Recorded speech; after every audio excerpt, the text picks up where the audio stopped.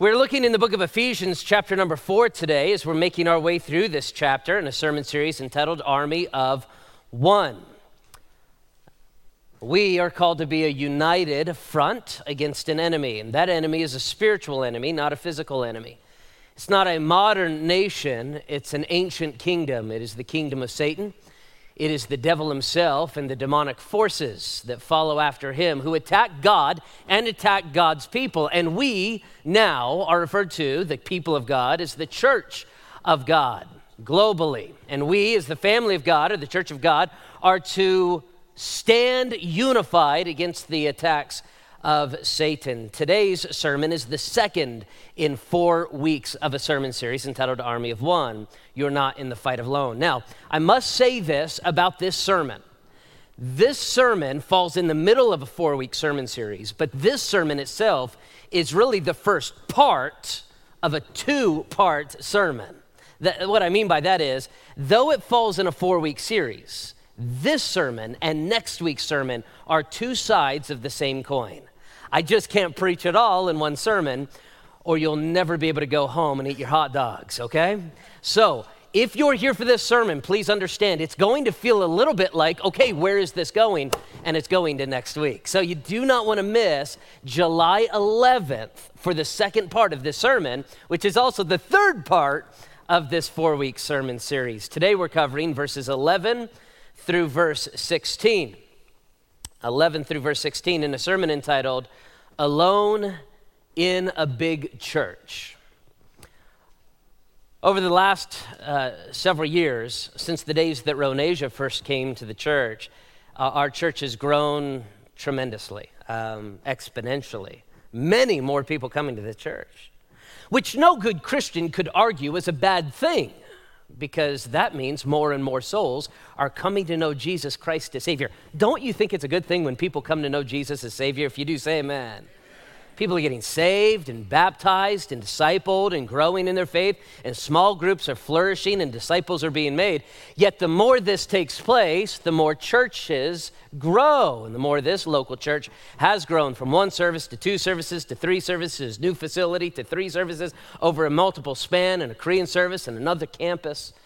And it continues to grow. But sometimes we may feel all alone in a big church, especially if we're new to that church, especially if our personality tends toward introversion, especially if in our lives we don't feel the necessity to get out of our shell and reach those around us.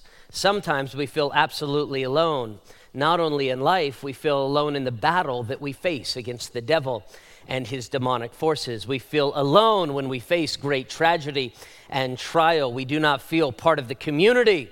We do not feel part of the army of God as we ought. We even go to church, and maybe some of you might be feeling this even in this moment. You go to church, and even there you feel all alone.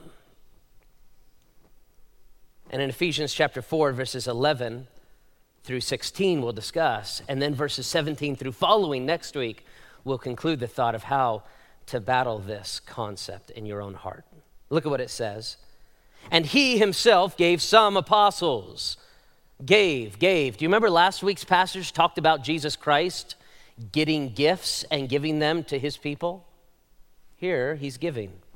He gave some apostles, some prophets, some evangelists, some pastors and teachers, for the equipping of the saints, for the work of the ministry, for the edifying of the body of Christ, till we all come to the unity of the faith and the knowledge of the Son of God, to the perfect man, the measure of the stature of the fullness of Christ, that we should no longer be children tossed to and fro, carried about by every wind of doctrine and the trickery of men, in the cunning craftiness of deceitful plotting, but speaking the truth in love, that we may grow up in all things into him who is the head, Christ, from whom the whole body, joined and knit together by what every joint supplies, according to the effective working by which every part does its share, causes growth of the whole body for the edifying of itself in love.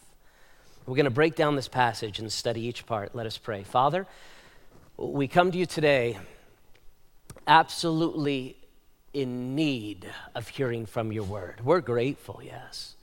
We're thankful, Lord, for the church you've given us. We're thankful for this country you've allowed us to be in today. We're thankful, Father, for the friends that we surround ourselves with even now. But God, now we beg you, we throw ourselves at your mercy, we throw ourselves before your throne and ask, would you teach us through the power of your Holy Spirit an understanding of your holy word so that we can become your holy people? Now, God, I pray that you would fill me with your power and your word so that I can speak to your people. Cleanse us now, fill us, and allow us to see truth. In the name of Jesus Christ, we pray. Amen. Last week, we learned that Jesus is our captain, and he defeated the enemy. Everybody thought that Jesus had been defeated. When he was crucified and buried, Satan and his forces shouted in victory. The world that hated Christ thought he was done, but this was all part of Jesus' plan. When he was buried, he actually was defeating sin, death, grave, and hell. We talked about that last week. He conquered death and he plundered hell and he secured all things. Look at what it says as you look in your text. Look at what it says. Don't you remember verse 10? It says, he who descended is also the one who ascended far above all things that he might fulfill all things. And what did he do other than grab the gifts or the plundering and treasure of hell and bring them back to his own citizenry? This is what we learned last week. He is now bringing the spoils of war to his citizens, his family, and he gives these gifts, these spiritual gifts unto his church. You and I receive these gifts. Now you can study so much about these gifts in Romans chapter 12, spiritual gifts. You can study more about these gifts in 1 Corinthians chapter 12, the spiritual gifts. But you can also study about these gifts right here in Ephesians chapter 4. But in Ephesians chapter 4, we see that each and every one of the Christians are not only given gifts to edify the body. The Bible here says that we are gifts to the body. Look at what these gifts are. Look at verses 11 and 12. Apostles and prophets and evangelists and pastors and teachers, they are the gifts to the church. Wait a second, Pastor Josh, are you telling me that you're God's gift to the church? Well, yes, I am. And so are you. Listen to me, so are you. We are not just gifted to help the church, we are the gifts to the church. And this is what the scripture goes on to teach us. Now, I want us to say the main thought for the sermon to get it firmly grasped in our mind. I am a gift. You're a gift. Say it with me. I'm a gift. You're a gift. Say it again. Say it again. I'm a gift. You're a gift. Say it one more time. I'm a gift. You're a gift. Now, I want you to say just the last part. Say it. Thank you very much. I appreciate that. I'm glad you acknowledge the Bible is true. Hallelujah and amen. Now that I've been drafted into this army, now that I'm part of the family of God, now that I'm inside of the church and part of the church, having been rescued by Christ's death, burial, and resurrection, what do I now do? And today's passage answers that question. First and foremost, we see that the apostle tells us that we need to learn from our spiritual leaders. That's the first point in today's sermon. Number one, you're to learn from your spiritual leaders. If God has given you the gift of spiritual leaders, then you should not reject the gift of spiritual leaders. I was probably 10 years old when I was at a birthday party, maybe 11 or 12. And I remember a little boy, I was at his birthday party and he had received a present from his grandmother, and it was a Jurassic Park themed birthday party. There is no better birthday party than a Jurassic Park themed birthday party. And as he opened up that gift, he noticed it was Dr. Alan Grant and the figure of Dr. Alan Grant. And I looked at him like, that's awesome. And I'll never forget, he took that gift and he said, Grandma, did you give this to me? She said, yes. So proud that she figured out Jurassic Park was what Jurassic Park was. And he said, I already have this one. And he threw it on the ground. How messed up is that? His grandmother walked over and slapped. No, that's not what would have been a funny part of this. It's bad. I don't condone, but kid's a brat. Isn't it terrible not to accept and respect the gifts that God gives us? Look at what it says in verse 11 and 12. And he himself gave some to be apostles. God, Jesus Christ, battled hell to gather gifts to give you. What are these gifts that he battled hell to give you? Apostles, prophets, evangelists, pastors, teachers. Why does God give you these spiritual leaders? Here's why. For the equipping of the saints for the work of the ministry. God has given you these spiritual leaders to equip you to do the ministry of the kingdom of Christ. There's a big misunderstanding as it relates to ministry today. There's a big misunderstanding in Christian mindset that you are to be simply ministered to by guys like me and women like Heather. That's not what the Word of God says. People like Heather and myself are to equip you to minister to one another. This is what the Scripture is saying. It's our job to do just that. Now it goes on. Why do we do this? Why are we to do this? For the edifying of the body of Christ. The word edify means to build one another up. The reason we are gifted and are given these gifts is not to build ourselves up, is to build up the units, the body. Now we're going to come back to that thought a little later in point number 2. So don't lose the idea. Why are we receiving these gifts? Here's why we receive these gifts. Not to build up me, but to build up we.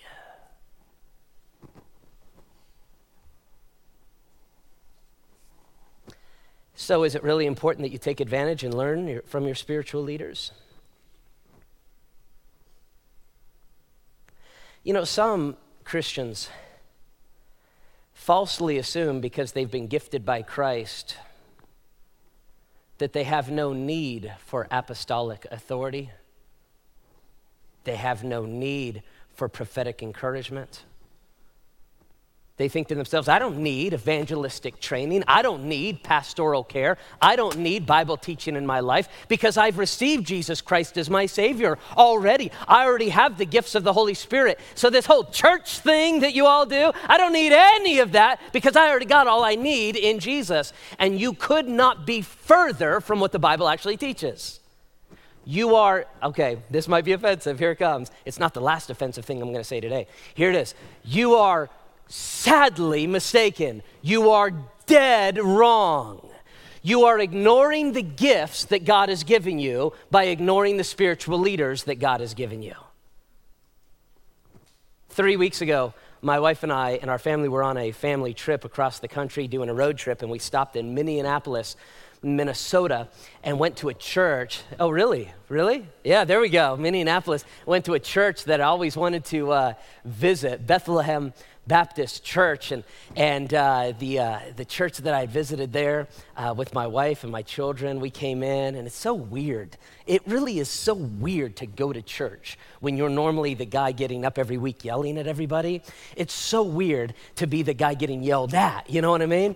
And so I remember we came down, and my wife likes to sit, near the back, right? We don't have to have you raise your hands if you're those folks. We know who you are. You're back there. I'm the kind of guy that wants to sit right up front, you know what I mean? And so we always compromise right near the middle. We sat right over here, and I remember sitting there in church, and the guy got up to preach.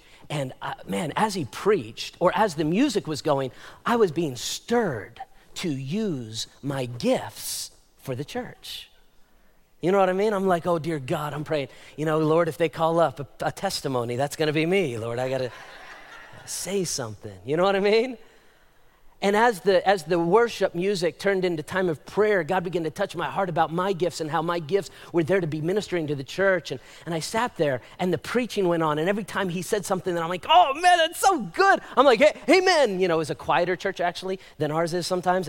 And I was like, amen, and I didn't want to embarrass myself. And you know what was really good for me? What was really good for me is to sit back and allow the gift of apostolic biblical teaching to come into my life. it was so good for me to hear the prophetic word of God in my life. It was so good for me to put my arm around my wife and be encouraged in evangelistic training in my life, to hear pastoral counsel in my life, to hear biblical teaching in my life. That was so good for me. I walked out so encouraged. I got to tell you, I don't understand how it is that some Christians today genuinely feel like, I got Jesus, so I don't need church. Guess what? If you've got Jesus, you need church. And if you don't feel you need the church, I question whether or not you ever got Jesus. You may be so backslidden in your unholy state that you get to a place where you think, I just don't need the local church any longer, and nothing could be further from the truth. Let me just be very blunt about what we've seen nationwide when it comes to COVID and the 18 months since some Christians have not returned to church. Early on, the excuses were very valid, and now Christians are just backslidden.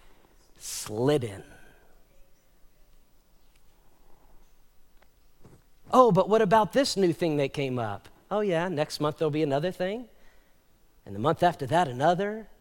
And before you know it, a year and a half turns to 2 years, turns to 3, turns to 5, and you don't go to church, not because you have a good excuse. You don't go to church because you have Jesus and you don't need God's gifts anymore. So what is this passage? Why am I preaching this to you? You showed up. For 2 reasons. Number one, God may have brought you back today and you're a bit of a prodigal and you've been thinking the wrong thing. You need to repent of that wrong thinking and get right with God and be here every week. Amen. Number two, you do have family and friends who you can lovingly share that message with. Number one, learn from your spiritual leaders. Number two, allow Jesus to grow you. Allow Jesus to grow you. Look at what Ephesians chapter 4, verse 13 goes on to say. Why does he go to hell, or why does he, battle hell so he can bring back these gifts and give them to his people, his church, his citizenry? Here's why. So that Jesus Christ can grow us to become more like him. Look at verse 13. Till we all come to the unity of the faith and the knowledge of the Son of God, to be the perfect man, to the measure of the stature of the fullness of Christ. The point of God's gifting you and the point of God gifting to you within the local church community is so that you can mature and grow to the fullness of Christ.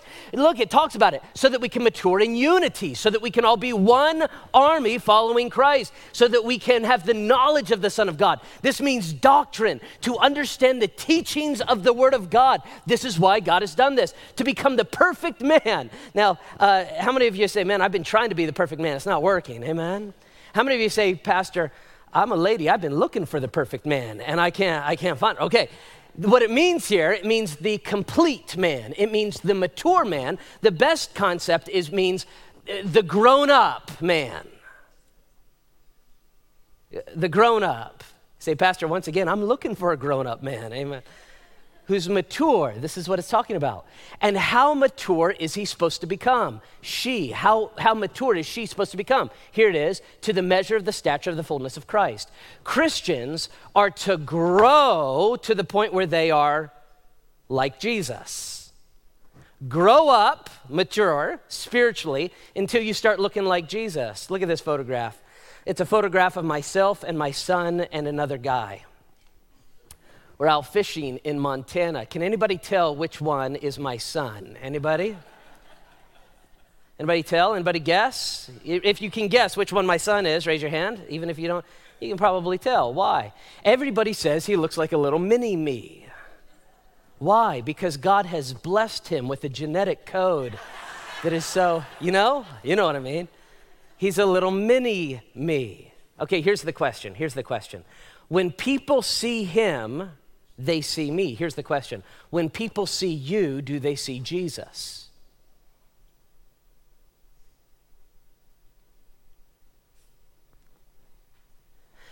Some Christians, and it's been true in my life, some Christians resemble more of the Pharisees than they do of Jesus, constantly condemning everybody other than themselves. Some Christians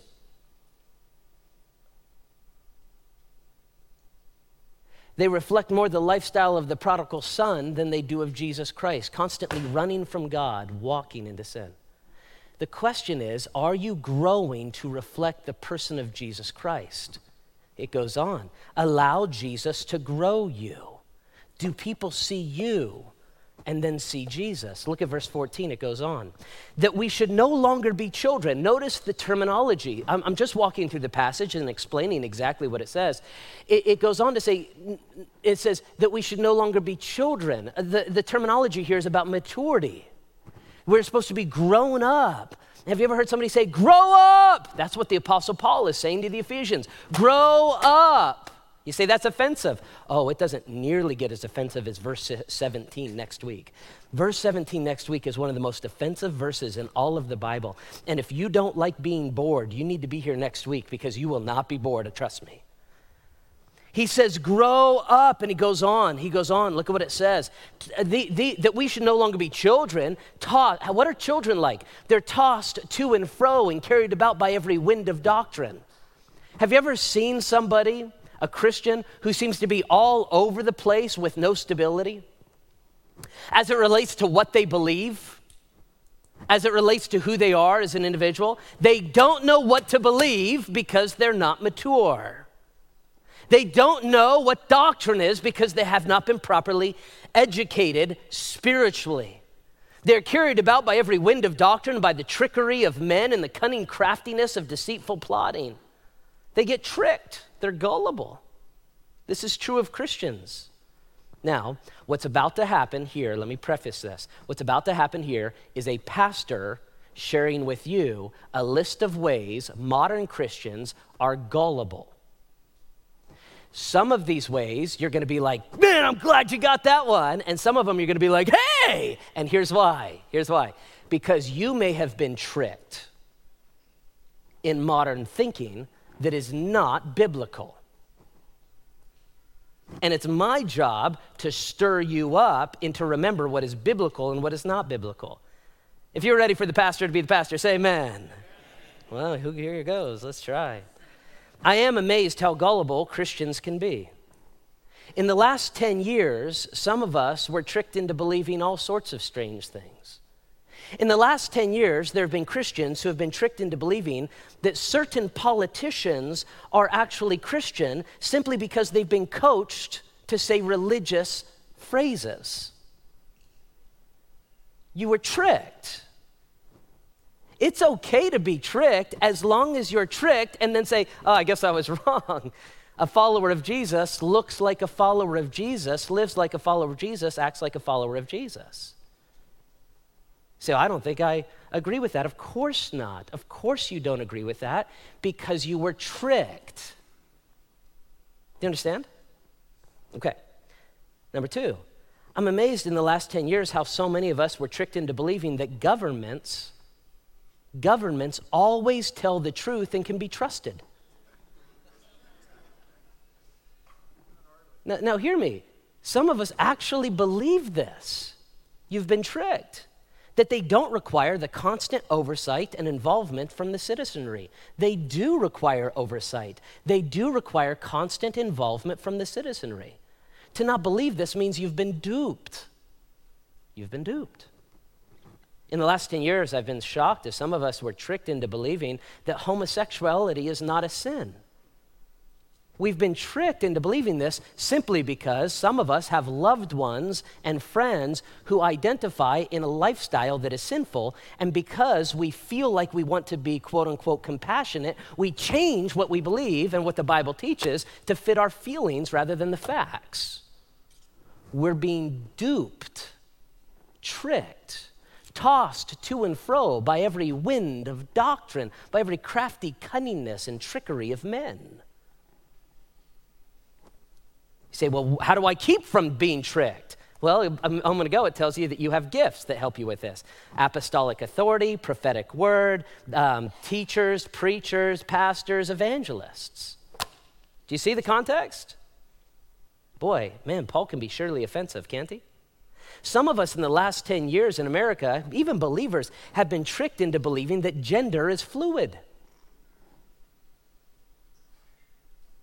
That a man can be a woman and a woman could be a man regardless. I filled out several forms yesterday for traveling in the future, and the amount of possible genders has multiplied. I'm not trying to be funny, don't laugh.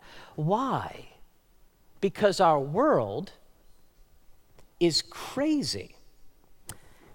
By the way, the Bible never says the world would not be crazy. In fact, the Bible makes it very clear that Gentiles think like Gentiles.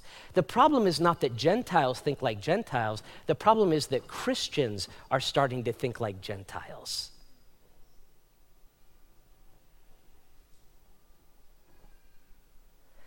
I've been surprised over the last few years how some of us were tricked into believing that vigilante violence is the only way to secure justice. This happened twice in the last 12 months. Last summer during the riots, where certain Christians were saying there's a right for anger and it's absolutely right to go out and destroy property and hurt things. No, that's never right. That's never Christian. I'm not talking about those who would protest peacefully. I'm talking about those who took vigilante violence and tried to secure justice. It happened also on January 6th, where those who felt it was right with vigilante violence to overtake or attempt to overtake the government. And there were Christians who stood back and said, no, they have a right, No, they don't. No, they don't. I'm not talking about those who were peacefully protesting or those who were there in either case. That's absolutely allowed and right. But vigilante violence is not found in Scripture. Some might say, well, what about the United States of America? Weren't we built on revolution? No, read your history. I don't know even why we call it the Revolutionary War, when in reality it was a war for independence. And when you study the original documents, especially that of the Declaration of Independence, it was very clear they were establishing a government before they ever attacked in war. That is allowable in the Christian worldview and the Christian mindset. For those who think it was just a bloody revolution, you need to study the difference between the American War for Independence and the French Revolution. You'll see the difference. No. But again, the point being, Christians, you and I, even I, all of us, we've been duped into thinking stupid things that aren't true because we spend 12 hours a week listening to media and 1 hour a week at Bible study, thinking that vigilante violence is the only way to secure justice. You say, my thinking has been wrong in some of these areas. Then repent and stop listening so much to the people that are unbiblical. Over the last 10 years, I've been surprised by some of us were tricked into believing that all religions are ultimately the same, and following Jesus is one of many ways to eternal life. There are people that believe in Jesus who actually have come to the position that, well, there are many ways to God, even though Jesus said he is the only way to heaven. The only way to heaven. You say, that's just backward thinking. No, that's biblical thinking. I've been shocked over the last 10 years that some have been tricked into believing that church attendance is really optional and you'll maintain a strong walk with Christ apart from your local church. That's because you don't know your Bible that you believe this. I've been shocked over the last 10 years that some have been tricked into believing that Bitcoin was a good investment. I'm just kidding. I'm kidding about, it's a little humor, very little. It's a joke, people. It's a joke. Now look, I'm not trying to hurt your feelings. It's not my goal. I'm not trying to hurt your feelings if you identify as a liberal socialist. I'm not trying to hurt your feelings. I'm not trying to hurt your feelings if you identify as a Christian nationalist. I'm a Christian who loves his country. But when you elevate your Christianity along at the same level of your nationality, it's called idolatry. I'm not trying to offend you or hurt your feelings if you identify as a homosexual. I'm not trying to hurt your feelings if you identify as a trans person. I'm not trying to hurt your feelings if you identify as a revolutionary. I'm not trying to hurt your feelings if you identify as a religious pluralist or simply a moderate Christian. What I'm trying to do is confront your error and bring you back into alignment with what the Bible actually teaches. Stop believing everything you hear. You say, well, how do I know the difference between right and wrong? How do I know the difference between truth and error? That's a really good question. We have a book that shows us the difference between right and wrong. And in the context of this passage, you have been given gifts: apostolic authority, prophetic messaging, evangelistic training, pastoral teaching, and biblical teaching to share and help you understand what this world looks like. That's what it shows us. Now, the question is, are you learning from your spiritual leaders and growing more like Christ so that we build unity in the family of God? This is the question. The verse goes on. Look what it says in verse 15. But speaking the truth in love, that we may grow up in all things. This is what the Bible says. Where does all this lead? That we as Christians should speak the truth, but speak it in a loving way. There are some Christians who are so about truth, they're divorced of love, and nobody will ever hear their truth. There are some Christians that are so loyal to love, they feel it's loving, to not even share truth. And here the Bible brings both truth and love together, just as Jesus was both truth and love incarnate in one. And he says, speak the truth in love so that what? So that we may grow up. Oh, go to the passage for those. Well, it should be on the screen. I apologize. Verse 15.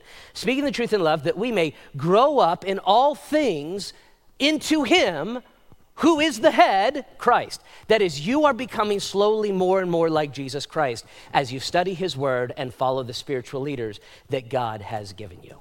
This is where we find unity. I love America. I love the United States. I love 4th of July. I can't help it. Every year I feel like I'm going to just tone it down a little bit more, and I can't help it. It's not going to happen.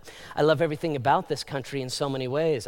If you want to know my thoughts on the United States of America, you should read my recent Facebook post that I wrote specifically about how great this country is. I love how this country really does well when every individual is performing its role. When everybody in the United States is doing what they're supposed to be doing, the nation is glorified. It's a beautiful thing. When the military are defending, when the police are protecting, when politicians are representing, when entrepreneurs are building, when the citizenry is participating, when artists are creating, when preachers are preaching, when teachers are educating, when chefs are cooking, when athletes are entertaining, when lawyers are staying silent, when all of these things take place together, when all Americans are reflecting the virtues of this great country, we are united in national glory. All that to illustrate this.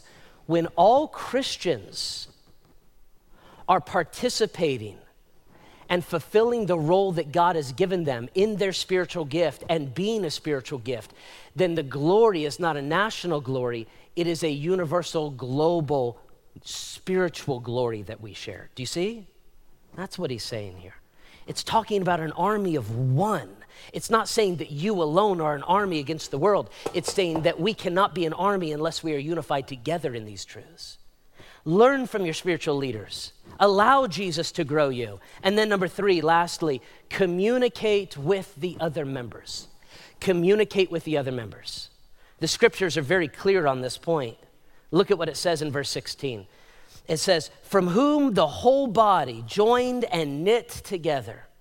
That is, Jesus makes the whole body fit together perfectly. It is Christ who battled hell. It is Christ who plundered hell. It is Christ who then gives those gifts to the church. And the Bible tells us we're growing up to be like our older brother, Jesus Christ. And from him, the whole body fits together perfectly. by what every joint supplies. That is, every part does its part to work together. Like your body has a hand and a foot and a leg and an eye and an ear. And if they're all functioning properly, then the body functions properly. So it is with the church. Look, it goes on. According to the effective working by which every part does its share, causes growth of the body for the edifying of itself in love.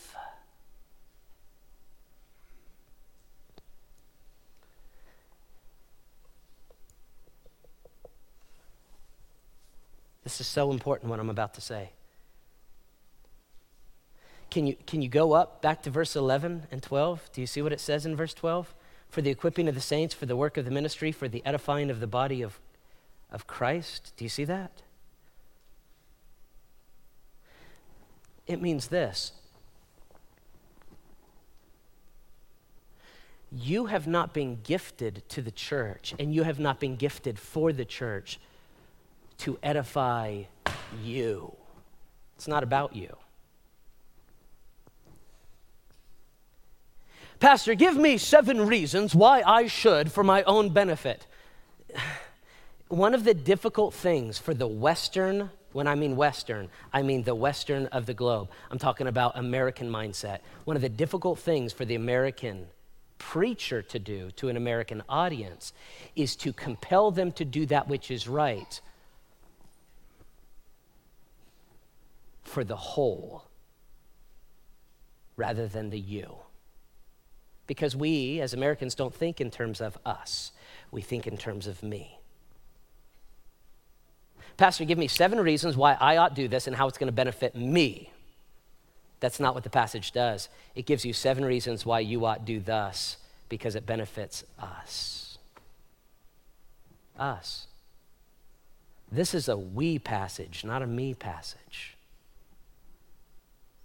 You say, well, why would I care about us if it's not me? The answer is us, we are the body of Christ. And so when we are strong, when we communicate properly, when we function with one another, we together are able to give glory and honor back to Jesus Christ. Now, why do I mean the word communicate? Here's why. Because the body that doesn't properly communicate to itself is sporadic and all over the place. We do a lot of marriage counseling. A lot of marriage counseling. And in our marriage counseling, we found that there are 5 basic problems that arise in every marriage. In-laws. Can I get an amen? All right. Children. Finances. Sexual intimacy. And communication. Of these 5, we've noticed that communication is the common thread among all of them. Either a lack of communication about one of these, either a miscommunication, or maybe under communication. It's just not a lot of it. Do you know what the Bible says of the body? We ought to be communicating and spending time with each other. The more we do so, the more we're able to function as the body of Christ and not so independent from one another. On this Independence Day, I got to tell you, I am so thankful that the United States is independent of those great lords there and King George, Britain. I'm glad we're independent. But I got to tell you, I hope you're not independent of the body of Christ. What this passage teaches us is that strength comes in the unity with the brethren in the body of Christ. Let us pray.